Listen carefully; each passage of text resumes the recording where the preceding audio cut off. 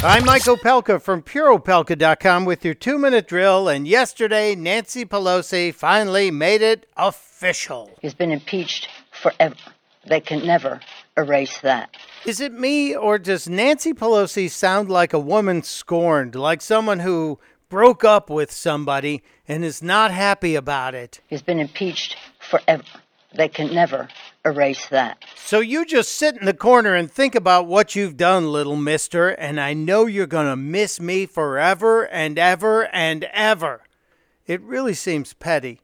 But then again, the left side of the mainstream media saw the whole impeachment process as something much more important, something much more formal. To the crazy people over at MSNBC, it took on the air of a religious ceremony. There's a sacramental quality to this. There's a ritual. I'm so glad Chris used the word ritual, because that's the word that has been stuck in my head about this all day today. There is something almost religious to it. I have long contended that the left side of the aisle wants to remove religion from our world and replace it with government. Because for them, government tells you what to do. Government knows all the right things. And so government is replacing God.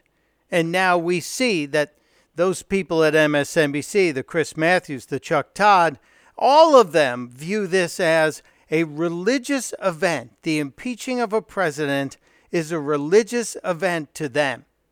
They want to replace God with government. Pay attention. Testudo, my friends. Testudo.